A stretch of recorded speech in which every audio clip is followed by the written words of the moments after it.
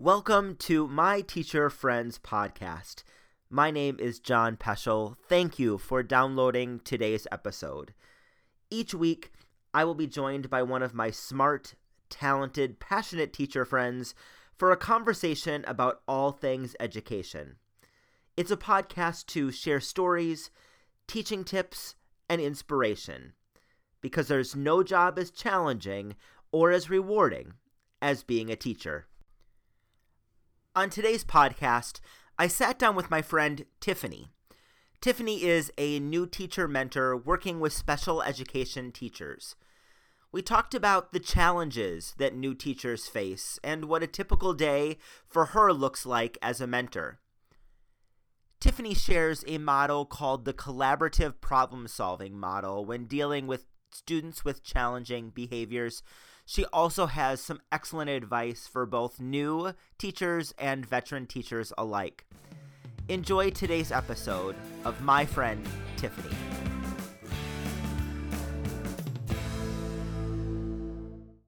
Today, I am joined by my friend Tiffany, who is a fellow full-release new teacher mentor with me, and I have had a wonderful year working with Tiffany, and I can't wait to talk more about education. I know a little bit about you and your educational background, but every time we talk, I feel like I learn a little bit more. So welcome. Thanks for being here. Thank you. Thanks for having me. We will just start a little bit. If you can share about your educational history, where you went to school, what other professional experiences you've had that have led up to your current role.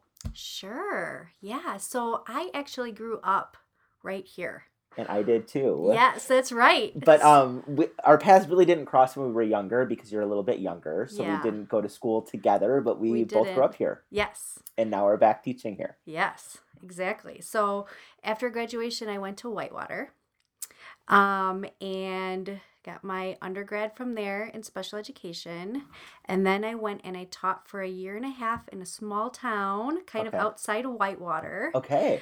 And got my feet wet there in kind of like a cross-cap position at a intermediate school, a 4-6 So your building. degree is in special education. Well, my degree is actually in learning disabilities. So when I got my degree, they didn't have cross-cat yet. Okay. So you chose your area of disability you wanted to focus on. Mine was learning disabilities. Okay. And so your first job, what age? It was a 4-6 school. An intermediate building. Mm-hmm. So I had 4th, 5th, and 6th graders. How many students on your caseload? Do you remember? I mean, 10 probably. Okay. 10-ish. So that's a big caseload. Uh-huh. I think compared to, I mean, it's kind of on par. I think what now most teachers have. But as a first year teacher, how did having 10 students with individual education plans, how did that feel? Yeah, it was a lot. I was super excited because I got a job. Right. And they gave me this gigantic special education classroom as big as a regular classroom.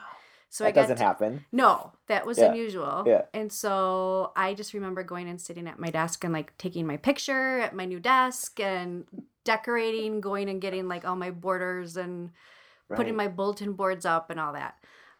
So that was super exciting. And I did have a really great like mentor, so to speak, more like a building buddy, but she helped me a ton that first year with everything.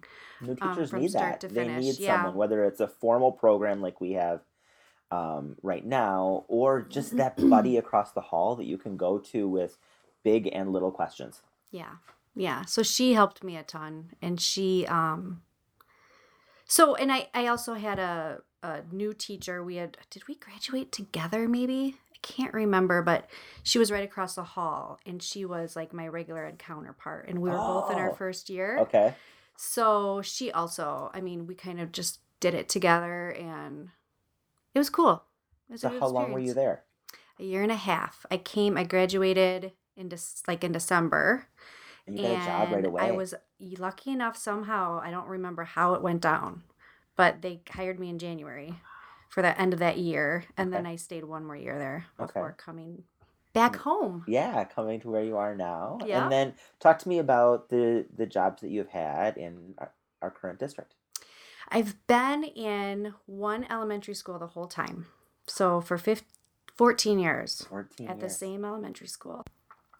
So, that definitely feels like my home. Up until this year when I left to become a full release teacher mentor. But prior to that, I've done special education in that one building. I've taught at every level except for 5th.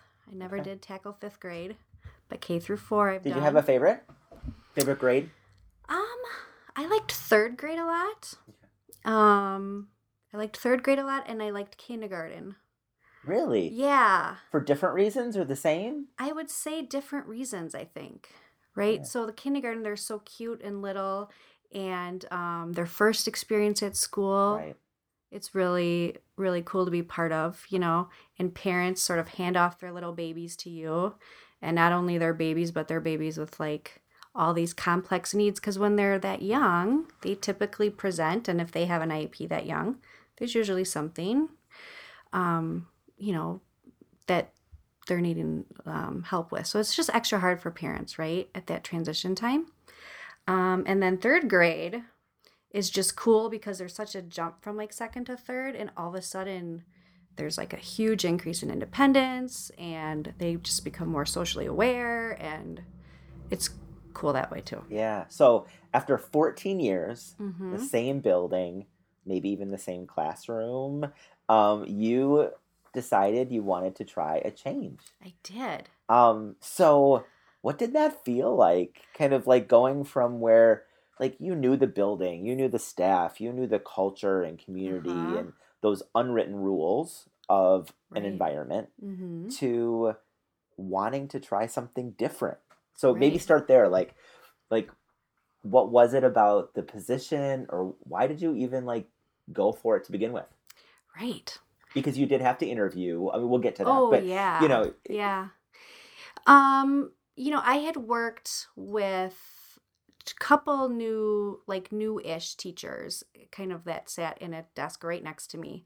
And I watched them and sort of the challenges and things that they were faced with. And I felt this pull to like want to support them and really be there for them, but I also had my own full-time gig going on. And so I felt... You were busy. Like, you couldn't give them your full-time attention. Yeah. And I started thinking like, wow, classroom teachers have this mentor that, helps them through every little thing, but special ed teachers really don't. And I felt like that was a need. Those thoughts kind of started going through my head. And then a position came posted and like, I don't know, toward the end of summer, middle of summer, that there was a mentor position open. And so I reached out and just asked if it was an option. Like, would they even consider me if I applied? Because up until that point, there hadn't been any special ed mentors. Right. And I was told that, yeah, go ahead and apply and we'll see what happens. And so I did.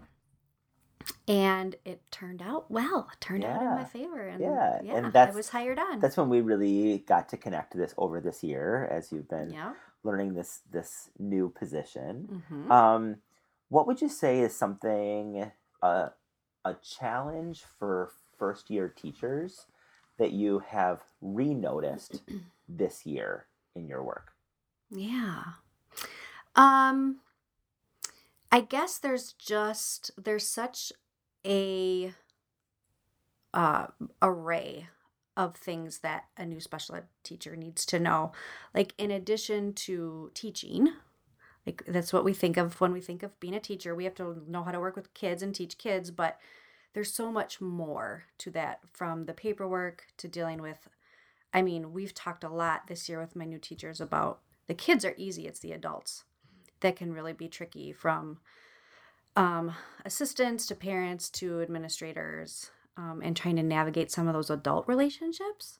And that could be hard for a new teacher in the profession to navigate through. Absolutely. Because they don't necessarily they haven't really like earned, right, their respect from all members of the team, and they have to kind of prove themselves a little bit.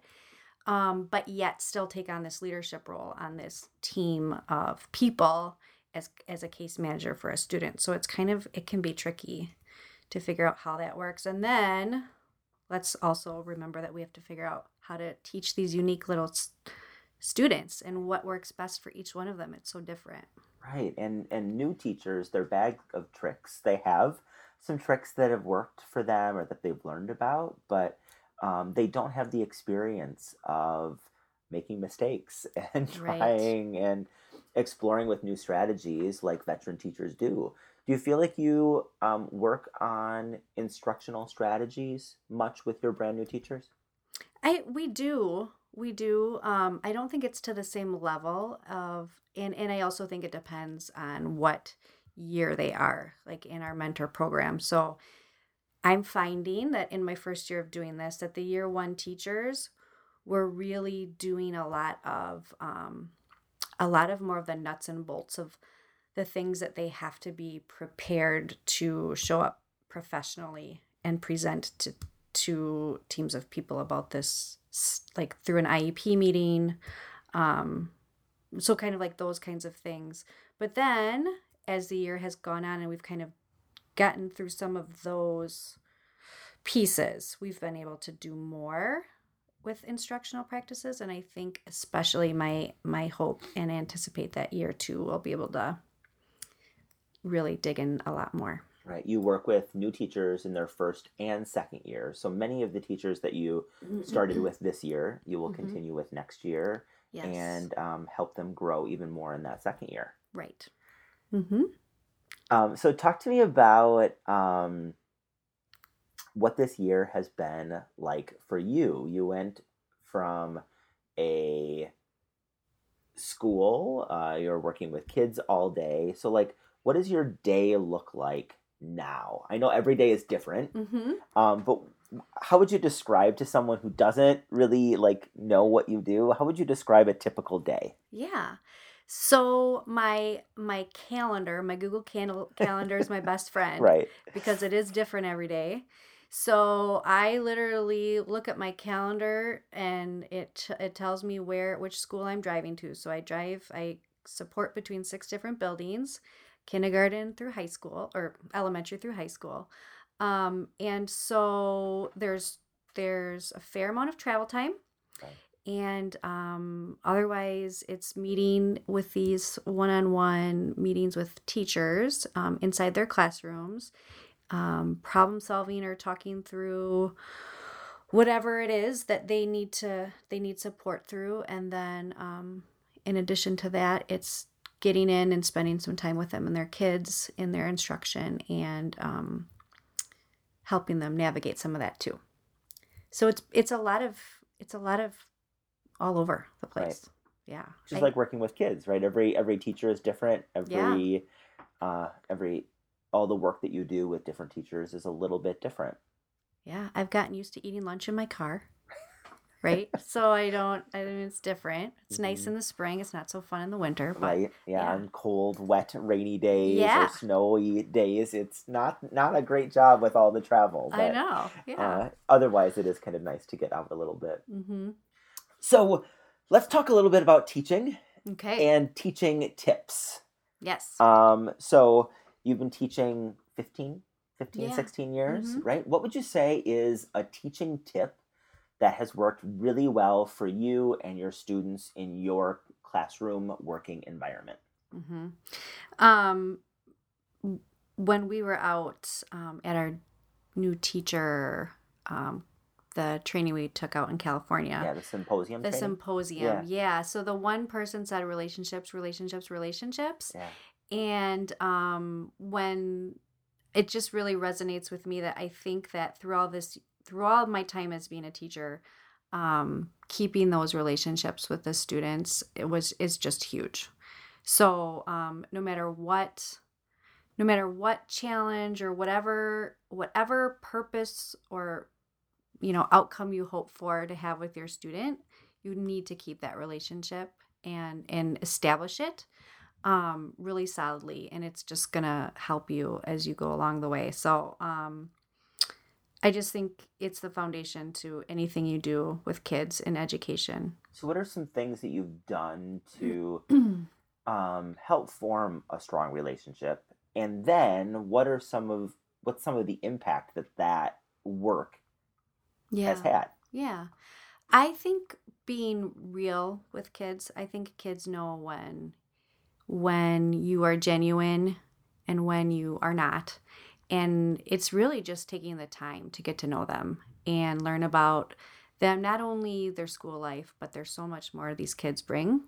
That if we took the time to get to know the whole student, their families, what they like to do outside of school, um, what they had for dinner last night. I mean, it tells us so much about the kids, and we can use that to help us in trying to reach them and pique their interest. But the other piece too is being like opening up, I think, yourself a little bit too, so that the kids really know who you are and, you know, some of your story and can hear what you had for dinner last night, or just taking the time to have those like everyday, just sort of like real check-ins and just staying connected. I think that's so smart how you shared that. I've thought about my work with new teachers over the last few years and how we need to let kids know about us, and how that can help with relationship, as opposed to I feel like maybe some teachers feel like if they know more about us, they won't see us as authority or in charge. And I feel like the more we let them in on who we are as people, being real, what we like, what we don't like, the more they do respect what we have to say, and maybe we'll work a little bit harder or make the day a little bit better for them. I think so. And when those hard moments come, which they will, you lean back on that relationship you have with that child, and they will jump through hoops for you and with you. But they really, I think, need to feel like you care and that you truly are. I think just being genuine is so important. And just taking the time. Yeah, some teachers, I think, want to kind of be a little bit more private about their personal life. And I completely respect that. But I do think that there are things that they would feel comfortable talking about with kids, that by bringing some of those things up, it can be really helpful for relationship. I've worked with one teacher, actually, where we made a T-chart. And it was things that I want to stay private and things that I want to share with students. And it was a helpful strategy to kind of think about, like, they don't need to know if you're dating someone. They don't need to know, like, where you live. There are some things that can remain private if you choose. But there are other things about your personality or about memories that you had in school or what you like to do on the weekend that can be shared, and that will help with that relationship. Yeah, for sure. And one of my new teachers this year, my first year teacher, has this phrase that he says, something like, I will never ask you to do something I won't do. Or, you know, and that's his like motto through everything. Like, I'm not going to ask you to do something that I won't sit and do with you, right? Which I think is really cool. So when you model that for kids, and it's even like helpful with like understanding that we are all different, right? And so it's okay to have different, you know, ideas, likes, dislikes, and when you model that and you're really open and honest, it's like really cool for kids to just see that. But I do think yeah, like there's boundaries, right, that adults need to keep with kids, and how much you share and you don't share. But when I taught 5th grade, the students used to love to play basketball with me because I have no basketball ability whatsoever. Yeah. And I think it was great for them to see me as a beginner at something and them as an expert. And I had to be comfortable with it too, which I was. Like, it was fine. By 5th grade, many of them are at my height or a little bit taller. And so, you know, I think it's good sometimes that we show kids that we're not experts in all things, and we open ourselves up and maybe are a little vulnerable in that. Totally. Yeah. And that goes along with all the growth mindset that we hear about now and try to work towards, Right. that we learn from mistakes. We're all learners. We're all right learning and as we go. Well, up until this point in our conversation, I've kind of led the conversation, and now I would love to kind of flip it a little bit, and I'd love for you to lead a little bit about something that's really in your mind and in your heart when it comes to education. So what would you like to talk about next? I've really think about and spend a lot of time thinking about kids with challenging behaviors, and it's something that's so prevalent for every adult, I think, in any school that we all encounter in some way. And the kids really need us to kind of figure out how to best handle them, because they're presenting with more complex challenges, and I don't know that teachers are keeping pace with the tools and strategies to support them. So, yeah, that's where I'm at right now. So that's where we're gonna go next. So tell me about some of the new learning that you are receiving right now around that, dealing with challenging behaviors. I think our talk about relationships play into that. But you're learning some different steps and different strategies that are kind of new to you that you're excited about. Yeah, so I've been able to be part of a district leadership team around it's called the CPS model, and that stands for Collaborative Proactive Solutions. Okay. And also sometimes it's called collaborative problem solving. Okay. I think it's called both. And so it's this model that was developed by Dr. Ross Greene. He wrote Lost at School. Which I have heard of. I haven't read, but I've heard of that book. Yeah. Yep. And the basic premise, or it's built on this idea that two sort of frames of mind when we think about kids, and one is that kids do well if they want to, which implies something, and the other side of it is kids do well if they can.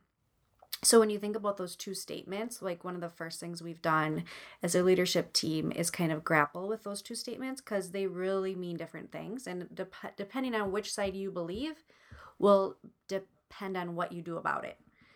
So if you are of the mindset that kids do well if they want to, then you spend a lot of time trying to make them want to.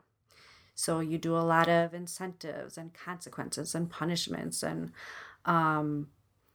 that's sort of one side of it. And Dr. Greene is of the mindset that kids do well if they can, and that's with the understanding that kids present with lagging or lacking skills.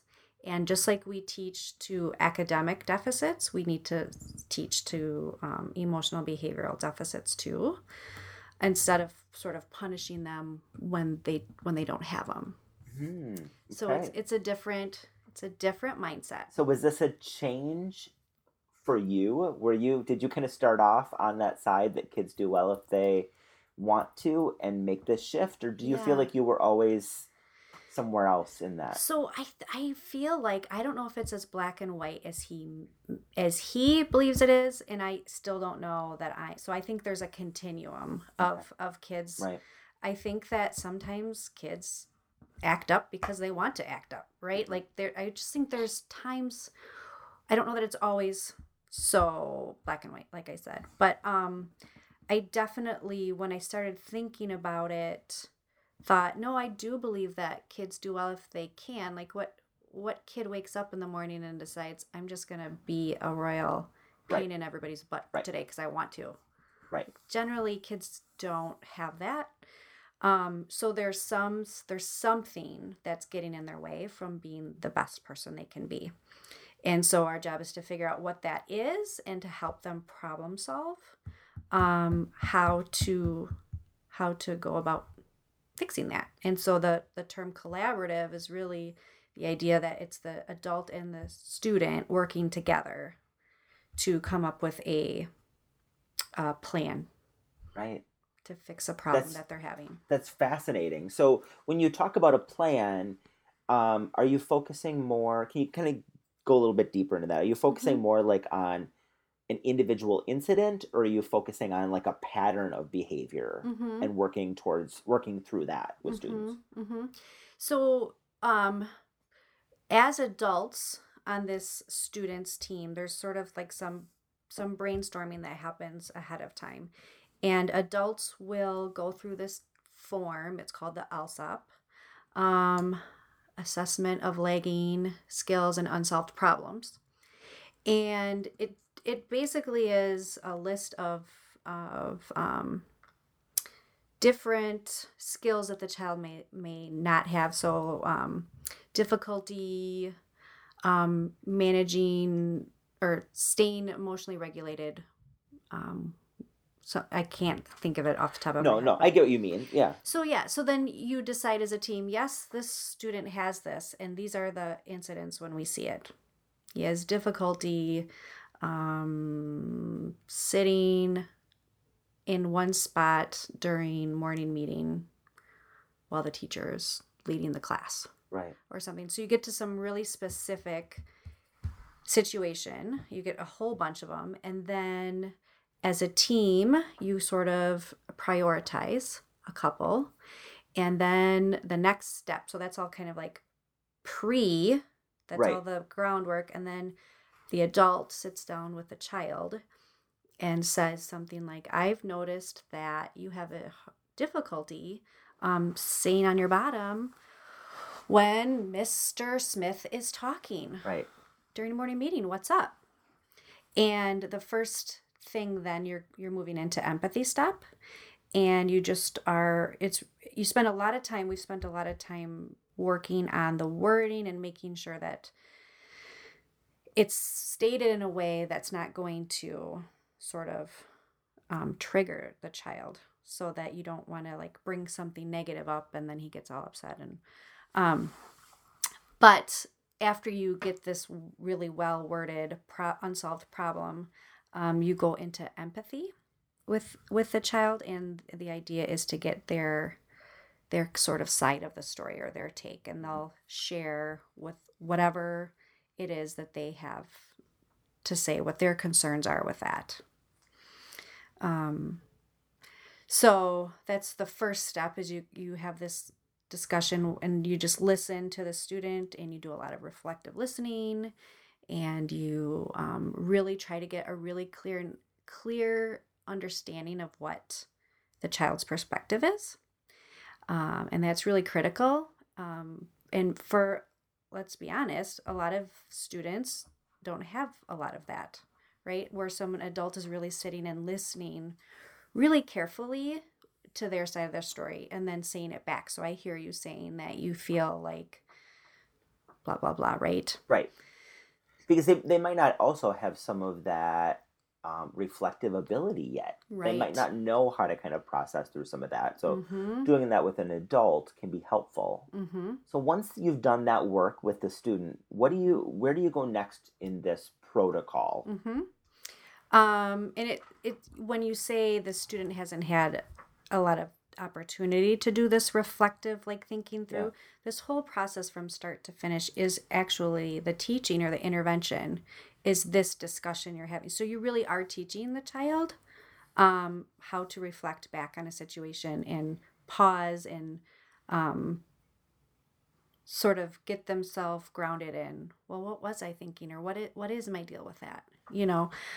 So after you have a really clear idea of the child's concern, then it's the adult's turn to say, well, and the thing is, my concern is that when you're leaving morning meeting, you're missing hearing about all your friends, all the learning they have to share, or whatever it is, whatever the adult concern is. So it's this child's concern, the adult says what their concern is, and then you move into invitation, where you say, I wonder if there's a way that we could both get the student's concern met and the adult's met.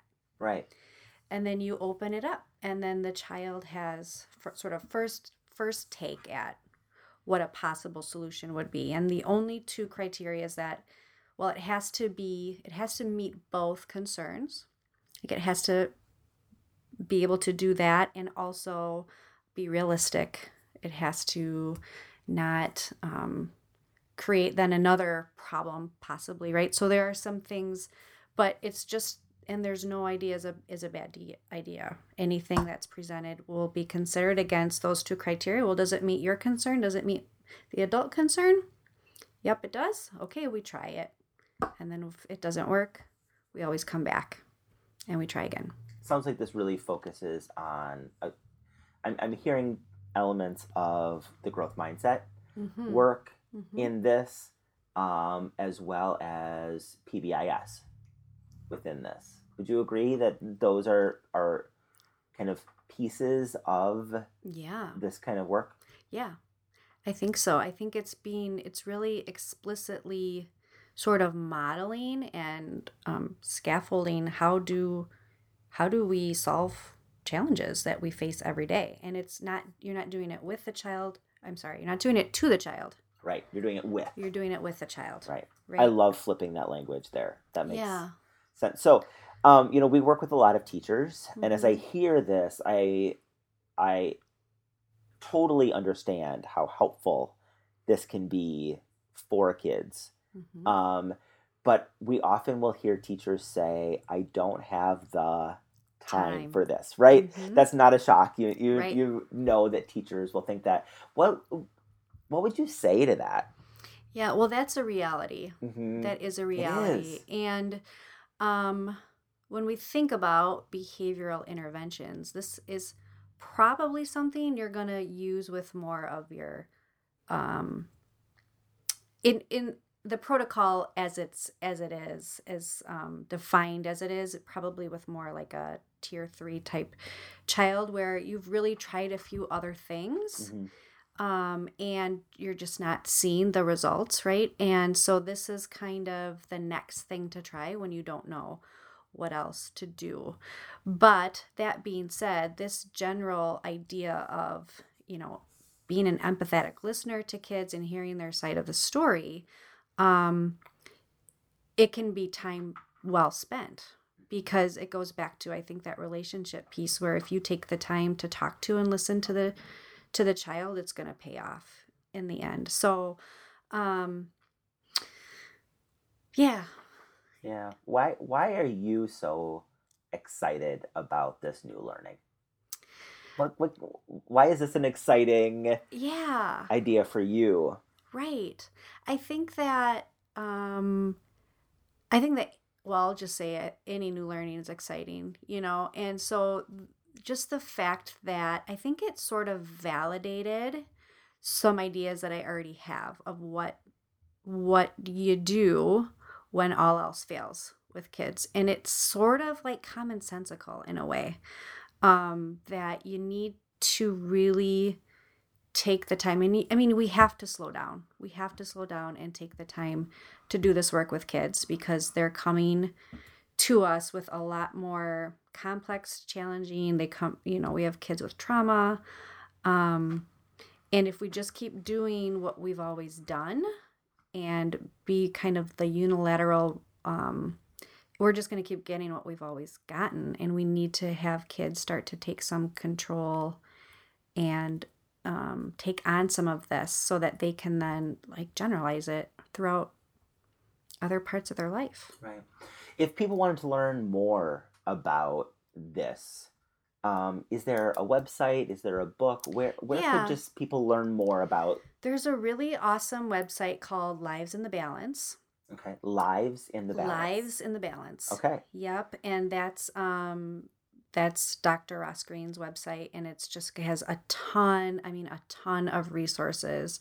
He has several podcasts to listen to, just a lot of resources, handouts, articles you can read, case studies from different situations. Also, it's used in schools, but it's also used in with families a lot. So as much work as he does with schools, he does in his practice work with parents in the same model. So even as a parent, there's just a ton of resources out there. Know. Yeah. So before we end today, Tiffany, I would love for you to answer these two final questions. What advice do you have for someone who's entering their first years of teaching? And what advice do you have for someone entering their last years of teaching? Yeah. First years of teaching, my advice is to take risks. And really don't be afraid to try new things, ask questions, admit if something doesn't go awesome, and admit when you need support and seek that support. Because all of those things are signs of being a reflective teacher. And, to put yourself out there really shows that you are willing to learn and grow, and that you want to. And let's be honest, none of us have this figured out yet, right? So we're all learning as we go. I think that's such great advice.